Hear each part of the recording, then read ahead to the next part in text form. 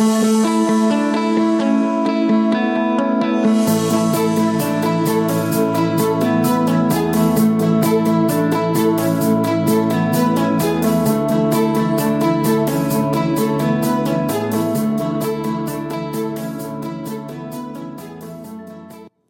name is Erin Kenny. I am a registered dietitian, holistic cannabis practitioner, and master of nutrition science.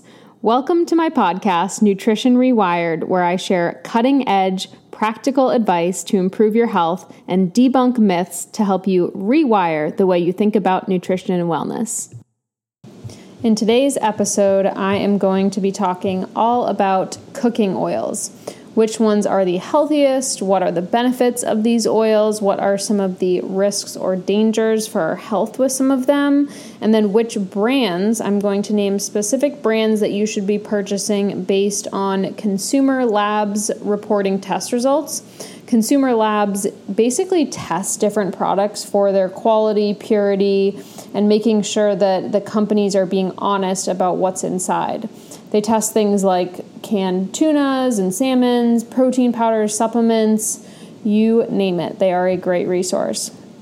Now, fat is incredibly important. All fats, including saturated fats, have important roles in our body. However, the most important fats are those that the body can't make on their own. So they have to come from the food that we eat. And these are what are called the essential fatty acids. And they are the linoleic acids, the omega-6s, and the alpha linoleic acids, which are the omega-3 fatty acids. Now, without these fats, there are functions in the body that would not be possible. And therefore, we cannot ignore their importance. And this is a great reason why you should never go on a very low-fat diet. They are involved in many physiological processes such as blood clotting, wound healing, hormone balance. This is a big one that people don't exactly know enough about. Eating good quality fats is essential for hormone balance. Brain health and inflammation. Our brain is actually made of fat. And inflammation, every chronic disease is linked to inflammation. So these fats are going to help promote decreased inflammation if we're consuming the right kinds. Fats also help you absorb certain vitamins. So we have what is known as the fat-soluble vitamins, vitamin A, D, E, and K. And that's why you should you should have some sort of fat with a salad. I'll often meet with a client and they'll say, well, I'm trying to save calories, so I'm going to eat lettuce with some chicken on it. And although not only does that sound incredibly unappetizing, but when we pair some sort of fat with our vegetables, then it's actually going to enhance the absorption of the different nutrients in that meal. The brain is very rich in fat, and as you guys know, I am a big proponent for mental health, and 60% of our brain is made of fat, and it has a unique fatty acid composition. Now, I'm going to try to pronounce this. DHA, it's docosahexaenoic acid. And this is the major brain fatty acid. And the lipids of the retina also contain very high concentrations of this DHA, but our brain is made of these kinds of fats, and research has shown that having low levels of DHA in our body means that our mental health is actually at higher risk for mood disorders. Now, from a weight loss perspective or weight management perspective, fats have the highest calorie per gram. So if somebody's looking to lose weight, it's important to note that 1 tablespoon, about the tip of your thumb, the size of your thumb, has the same calories as 1 cup of rice, which is about the size of your fist. So go ahead and put your thumb next to your fist, and you can see that from a volume perspective, fats are very dense and higher in calories compared to carbohydrates. Now, this is why people tend to go for fats when they reduce their calories, but we need to keep in mind that quality is what we're going to be talking about today. The quality of the fat is the most important. And although, yes, it's high in calories, it serves vital functions in the body and can really be protective of not only our mental health, but our gut health as well. So I mentioned the omega-6s and the omega-3s. Omega-6s have a pretty bad reputation. People will say, well, omega-6 fats are bad and omega-3s are good. But actually both are incredibly beneficial for our health, and it's really about finding balance. Throughout evolution, humans got omega-3s and omega-6s in certain ratios, which they believe was about a 1-to-1 ratio. I like to picture a balance beam, and I like to see the omega-3s on one side and the omega-6s on the other side, and you kind of see them in maybe this straight line. So a 1-to-1 ratio, they're nice and balanced. And in the past century or so, the Western diet has shifted dramatically to the point where we're seeing the standard American diet being more of a 20-to-1 ratio, meaning the omega-6 is much higher. So if you're still looking at that balance beam and you're a visual person like me, that balance beam is tipping very hard to the side of omega-6s, and it's favoring those fatty acids. And scientists have hypothesized that eating too much of these omega-6 fats can lead to increased inflammation in the body and contribute to disease. And from a gut health perspective, we know that inflammation is not beneficial, that it can contribute to leaky gut and exacerbate autoimmune conditions. And from a standpoint of mental health, we know that inflammation in the body can, again, lead to increased risk for mood disorders. So omega-6s, just like omega-3s, are classified under polyunsaturated fatty acids. The main food sources of these omega-6 fats includes most vegetable oils, for example, corn, soybean, cottonseed, also nuts and animal products. The main difference between omega-6 and omega-3s is really just the double bond in 6 carbons from the omega end of the fatty acid molecule. So it's really just the difference in their structure. As I mentioned, omega-6s are essential. These types of fats are primarily used for energy, and the most common is linoleic acid, which can be converted into longer omega-6, such as arachidonic acid. Arachidonic acid is used to produce what are called eicosanoids. The eicosanoids produced by arachidonic acid are more pro-inflammatory. So yes, they're pro-inflammatory, but these pro-inflammatory eicosanoids are important chemical structures in our immune system. However, when we have too many of them being produced in the body, they can increase inflammation and inflammatory disease.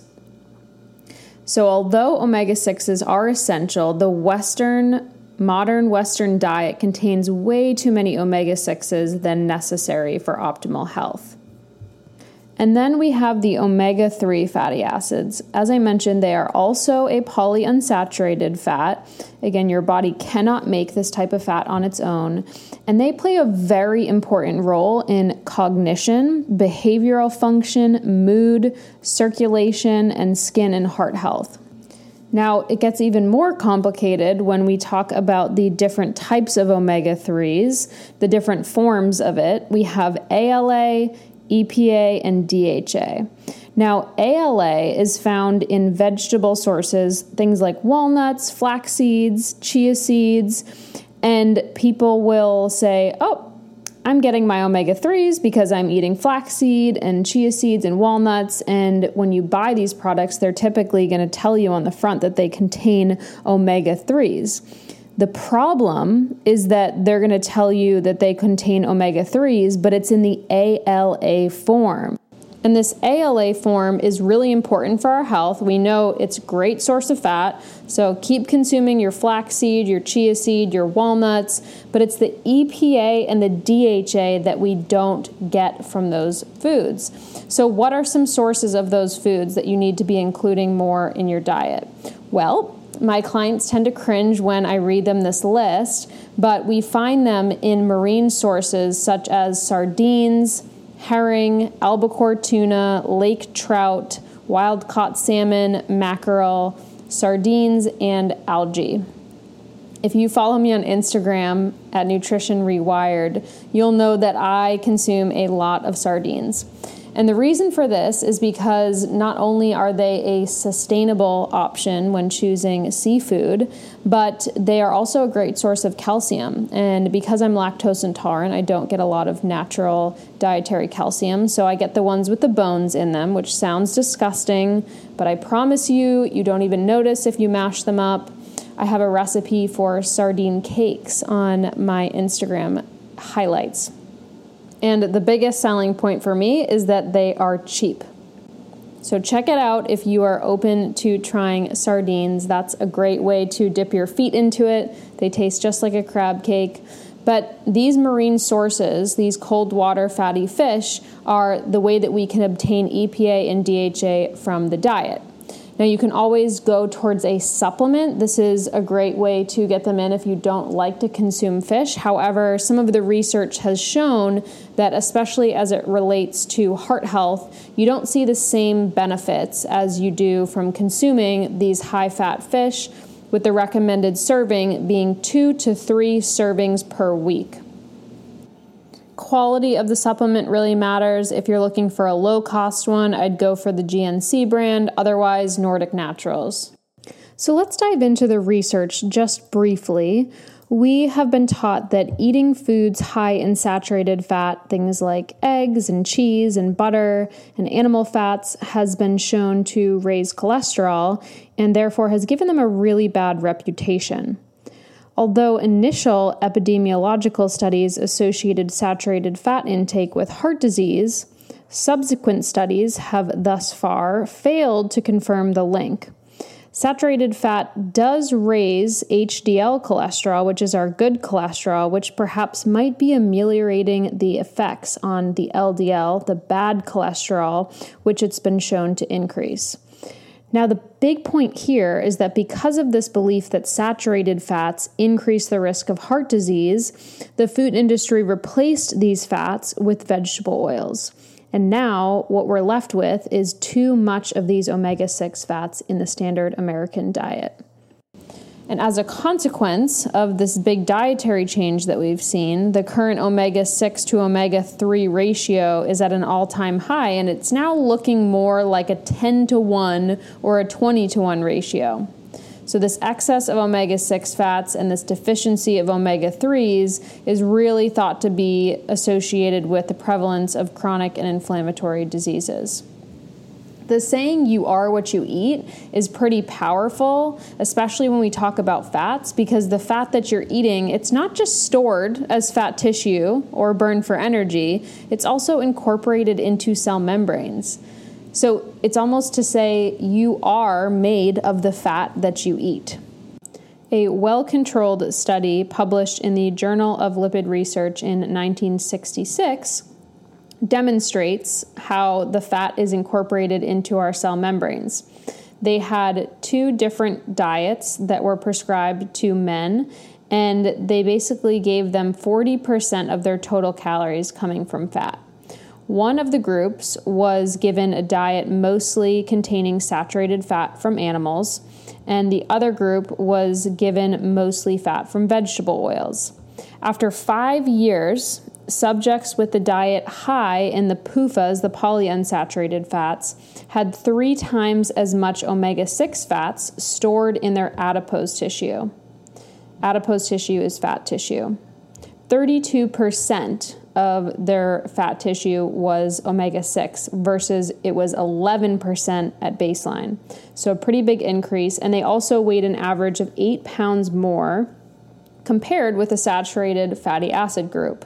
Since then, many studies have shown that obesity is associated with an inflammatory state, which is a result from the increased production of pro-inflammatory eicosanoids, which I referenced earlier, that come from this unbalance of the omega-6 to the omega-3 ratio. And it's said that if you have a lot of these polyunsaturated fatty acids in your body, your cell membranes are more sensitive to oxidation, which is a negative thing. The prevalence of inflammatory bowel disease has also been shown to increase with omega-6 intake, while omega-3s have been shown to offer promising benefits and actually protect against certain inflammatory bowel diseases as well as irritable bowel syndrome. A low omega-6 fat and anti-inflammatory diet has also been shown to reduce symptoms in patients with rheumatoid arthritis. Excessive omega-6 and inadequate omega-3 intake has been proposed to contribute to beta amyloid deposition, which is an important factor in the pathogenesis of Alzheimer's disease. And lastly, inflammation associated with excessive dietary omega-6 intake has been linked with the progression of various cancers. So overall, we have pretty extensive research to support the fact that a diet high in omega-6s and low in omega-3s is not good for any area of our health. Now I'm going to talk about what happens when fat is heated to a temperature that is too high. What happens is called lipid peroxidation, and this is the oxidative degradation of lipids. And it's the process where free radicals steal electrons from the lipids in cell membranes, and this leaves the cell damaged. Now, this sounds awful, right? And it can lead to insulin resistance, premature aging, poor brain health, and cardiovascular disease. And the overall implications can be carcinogenic, meaning cancer-causing, due to this damage that we're seeing in the DNA. And there are several studies to back this up. Researchers also have clinical data supporting the involvement of lipid peroxidation aldehydes in schizophrenia, bipolar, and other major depressive disorders, cancers, development of intestinal damage, which can wreak havoc on your digestive system and other systems of the body. What's even more concerning is when these oils are repeatedly heated through a cooking process. And so this is, for example, when you go into a restaurant and you're ordering some sort of fried food, every time you walk in and order that fried food, they're not changing out the oil in that fryer. So that oil is being repeatedly heated over and over again. And when that happens, this changes the composition of the oil and makes them potentially carcinogenic to human health. And I think that inherently we all know that fried foods are not good for us, but now we can understand the mechanism as to why. And my recommendation to all of my clients is not to never consume fried foods again, but to consume them in moderation. And more importantly, even, is to make sure that you're including these omega-3 fats in the diet. Remember, it's all about that balance. So which types of oils are the best? Which should you cook with? Which should you be drizzling on a salad? The first thing to keep in mind is the smoke point of a fat or an oil. The smoke point is the temperature at which the fat or the oil begins to smoke. Smoking is evidence that the fat is being broken down due to heat, and not only does it not usually taste as good if it's been heated too high or smell very good, but it can also destroy the benefits that we can get of these fats. So avocado oil, for instance, has a very high smoke point of 570 degrees Fahrenheit, whereas olive oil and vegetable oils have a much lower smoke point. So that's why avocado oil has kind of blown up in the past year, because it's a great alternative to other types of oils that we typically use for high heat. Now, a big concern with oils in general is that most of the oils used in the modern American diet are not great for our health. They are processed, they are cleaned with chemicals, and most of them come from genetically modified corn, canola, or soy. Prior to recording this episode, I watched YouTube videos. I did tons of research to learn about the process of oils and how they are extracted, bleached, degummed. And if you're interested, I would say give it a YouTube search, because I'm not going to bore you with it today. Now, it's not as simple as just saying which oils are good versus bad. I wish it was. But the problem is that with the food industry, a lot of the times we can't quite know what we're getting in a product, and that's why we need to choose very carefully and do a little bit of research, which is what you're doing by listening to this podcast. So extra virgin olive oil is one that is very commonly used and should not be heated pretty much at all to maintain the benefits. So I will typically use this if I have sauteed a vegetable. I will add it after or use it in a salad dressing.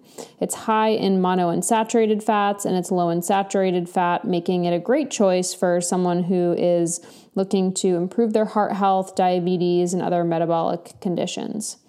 Now, virgin oil is oil which has been removed from the olives by pressing or heating. So there's no adulterations in the oil the way that I mentioned earlier with most of those refined oils. It's also got a great flavor, and I personally just love putting this on like tomatoes or fresh vegetables with a little bit of sea salt. So Consumer Labs has passed several different extra virgin olive oils for their quality and purity. The first one is Trader Joe's Premium Extra Virgin Olive Oil. Spectrum Organic Olive Oil, Lucini Premium Select Extra Virgin Olive Oil, and then the cheapest option is the Kirkland Signature Organic Extra Virgin Olive Oil. This is the lowest cost. You get the biggest bang for your buck because it's very high in polyphenols and it's also high in oleic acid and low in peroxide. Without knowing too much about those things, just know that it's really good for you. The potential downside to this Kirkland Signature brand is that it's in a large plastic bottle. And first of all, being large means that when you have the oil in a large container, it's more likely to go bad quicker. You want to get a smaller bottle and use it up more quickly. And then also the plastic is going to allow more oxygen. It means it has more opportunity for the oxidation. And then the 365 extra virgin olive oil Mediterranean blend at Whole Foods. That is also a good low cost option that they have approved. The one that I use is the California Olive Ranch Extra Virgin. This was the least oxidized oil reviewed, meaning it has the lowest peroxide value, and I like that it's in a small dark glass bottle. Some other tips for how to choose oil, as I just mentioned, the container that it's in. You want to choose an oil that is packaged in dark glass, preferably, and you want to use it up as quickly as you can because the longer that it sits in that shelf, then it's going to lose not only its health benefits, but it can start to become rancid, just like any type of fat. You also want to choose an oil that's within 15 months of its harvest date, and that's not to be confused by the best buy date. So if you have access to the harvest date on the bottle, then looking for one that's close to when you're purchasing it. A 1-year study found that the total phenols in extra virgin olive oil decreased 52% to 65% when it was stored in plastic bottles exposed to light, 43 to 65% in clear glass exposed to light, and 26 to 41% in plastic bottles kept in the darkness, but only 10 to 15% in dark glasses kept in the dark. So what this says is that keep your oil in a cool, dark place, preferably in a glass bottle, and you're going to keep your oil in tip-top shape. Another thing to look for is the seal of approval that indicates that the oil meets certain standards. The California Olive Council is one of them, the North American Olive Oil Association, Extra Virgin Alliance, and the USDA Quality Monitoring Program. All of these certifications mean slightly different things, but typically they will tell you that that olive oil has been certified and has been third-party tested to ensure that it's a better value and quality. Avocado oil is one that has really blown up in popularity, and I believe that this is because it has a high smoke point, meaning a lot of people are using it at high temperatures to do things like, searing or getting that crisp, burnt taste on food, and it's really blown up in the paleo community.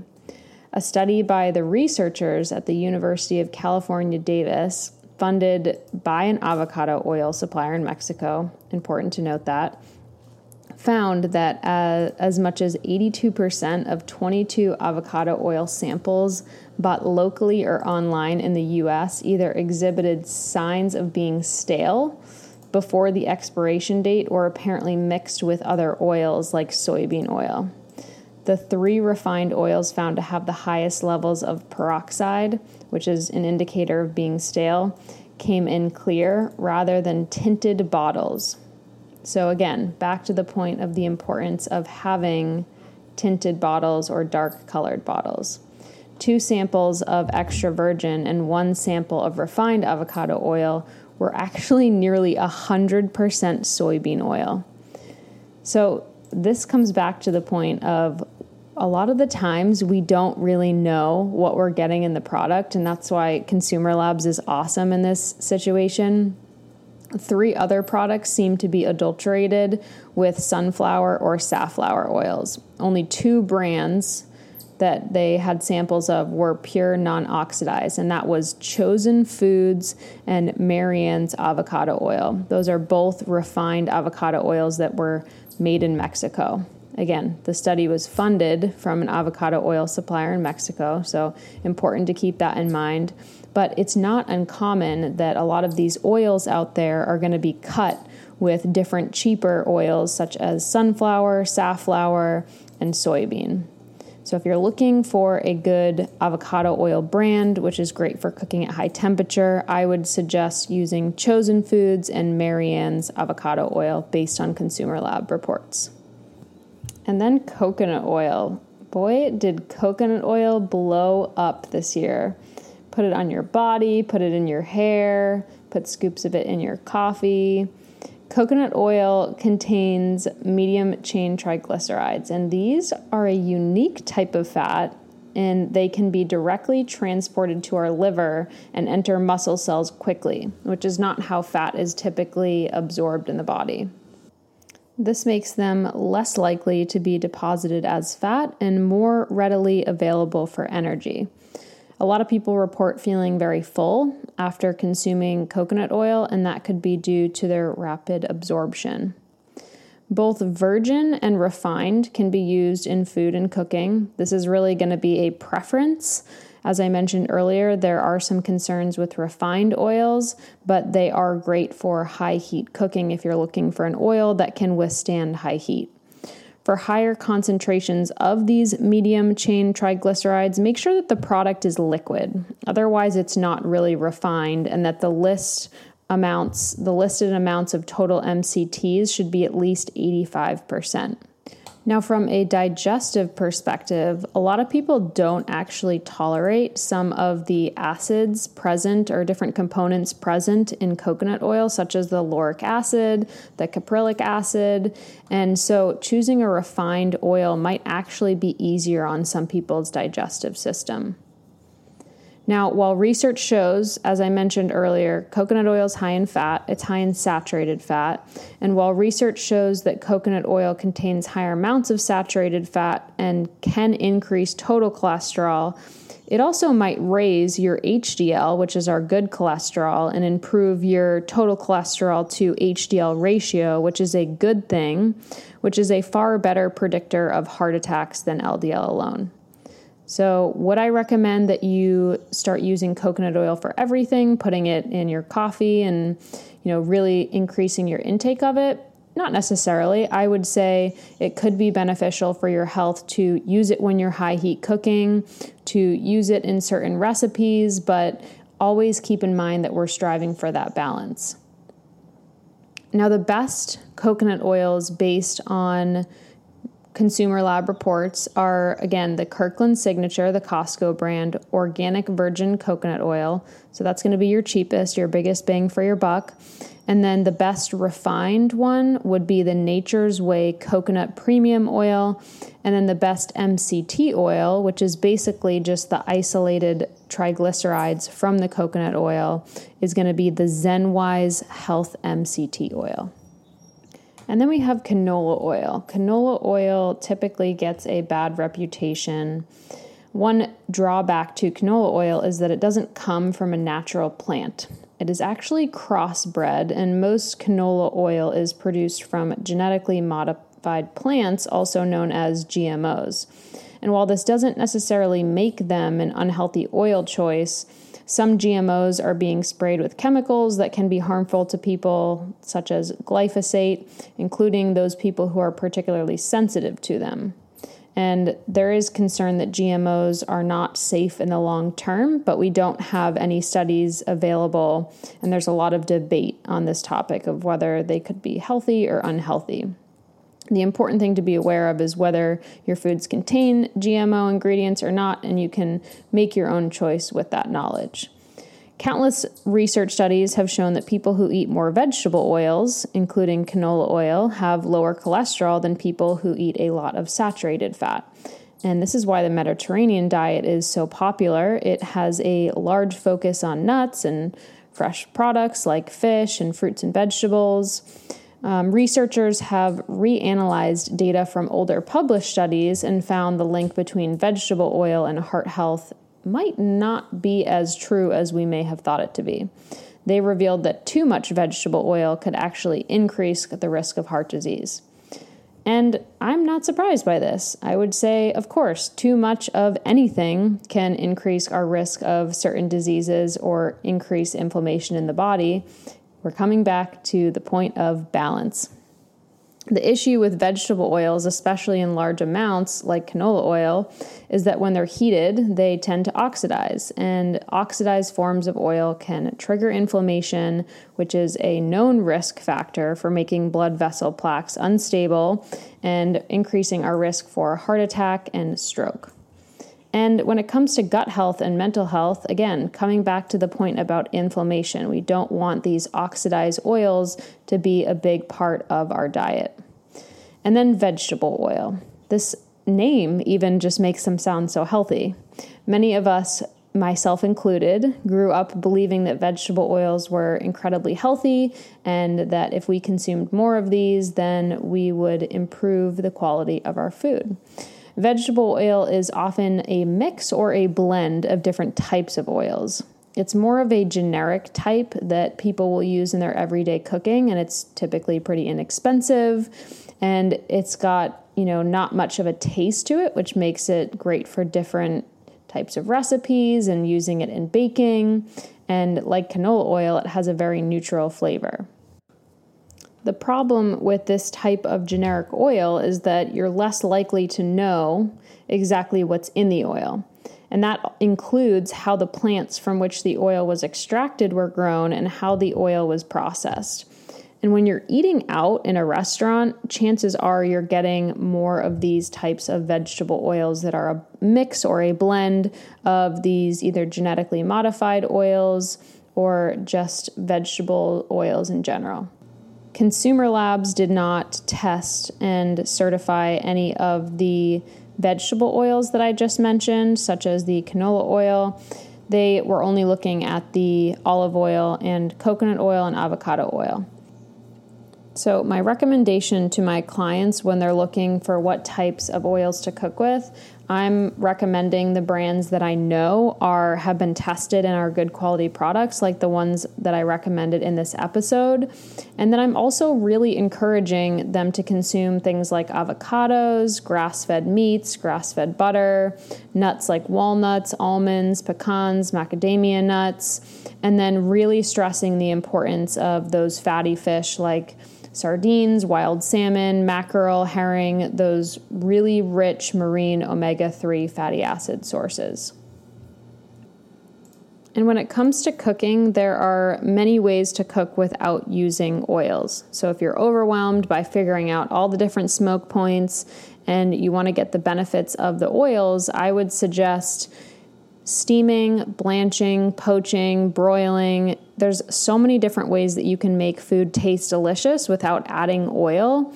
You just have to get a little bit creative. There's ways that you can use chicken broth or vegetable broth. You can use things like coconut aminos. These are my current obsession. I use them to marinate all my chicken. And then you can use these fats after you cook the meal by using them as a dressing or stirring them into sauteed spinach for extra flavor and to help absorb those fat-soluble nutrients. But there's so many different ways that you can get creative without having to heavily rely on the oil that you're using.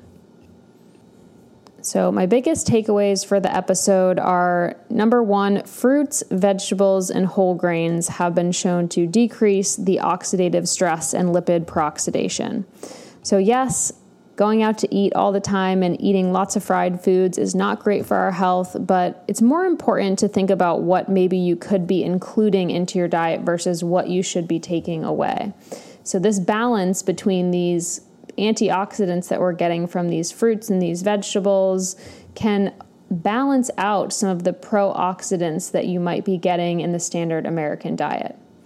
Number two is to avoid using olive oil and delicate oils at high heat. Buy them in small glass bottles when possible and use them pretty quickly so that they're not sitting on your shelf for, I would say, any longer than a few months.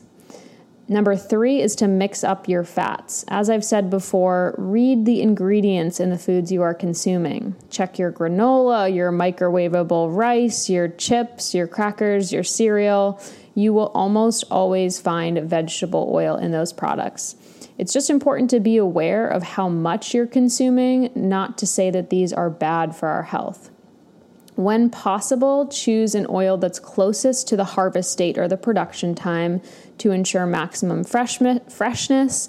The best before date is not always a reliable indicator of quality. And then I didn't mention this in the episode, but if you eat nuts or seeds, buy them raw and unroasted, and then roast them yourselves, because roasted nuts also undergo oxidation when they're roasted in toxic oils or when they're roasted at high heat and then kept on the shelf or in the production area for too long periods of time. So I personally buy all of my nuts raw, and I will keep them in the refrigerator if I know that I'm not going to use them within the next month or so, because this is going to help increase their shelf life and increase the benefits that I'm getting when I eat them.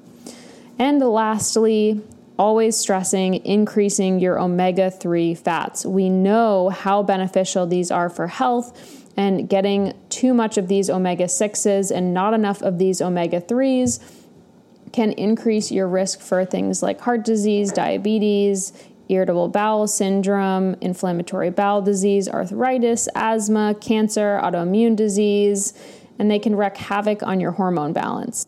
Now, when I work one-on-one with my clients, we're doing things like meal planning and putting together meal templates so that they can understand how to optimally balance these omega-3s and these omega-6s in their diet. If you are interested in working one-on-one with me to optimize your gut health and receive highly personalized nutrition coaching, go to my website, nutritionrewired.com, where you can also purchase my book, Rewire Your Gut, which is a gut healing guide. It's a great place to start if you're not quite ready to invest in my coaching services. And it's honestly a great resource for anyone who's just looking for gut healthy recipes that can improve your digestion, it can improve your hormone balance, and just get more fiber and nutrition into your diet. There's also a sample meal plan in there, as well as evidence-based information on how to improve your health today. So thanks so much for tuning in. As always, I hope you enjoyed this episode, and don't forget to share the health.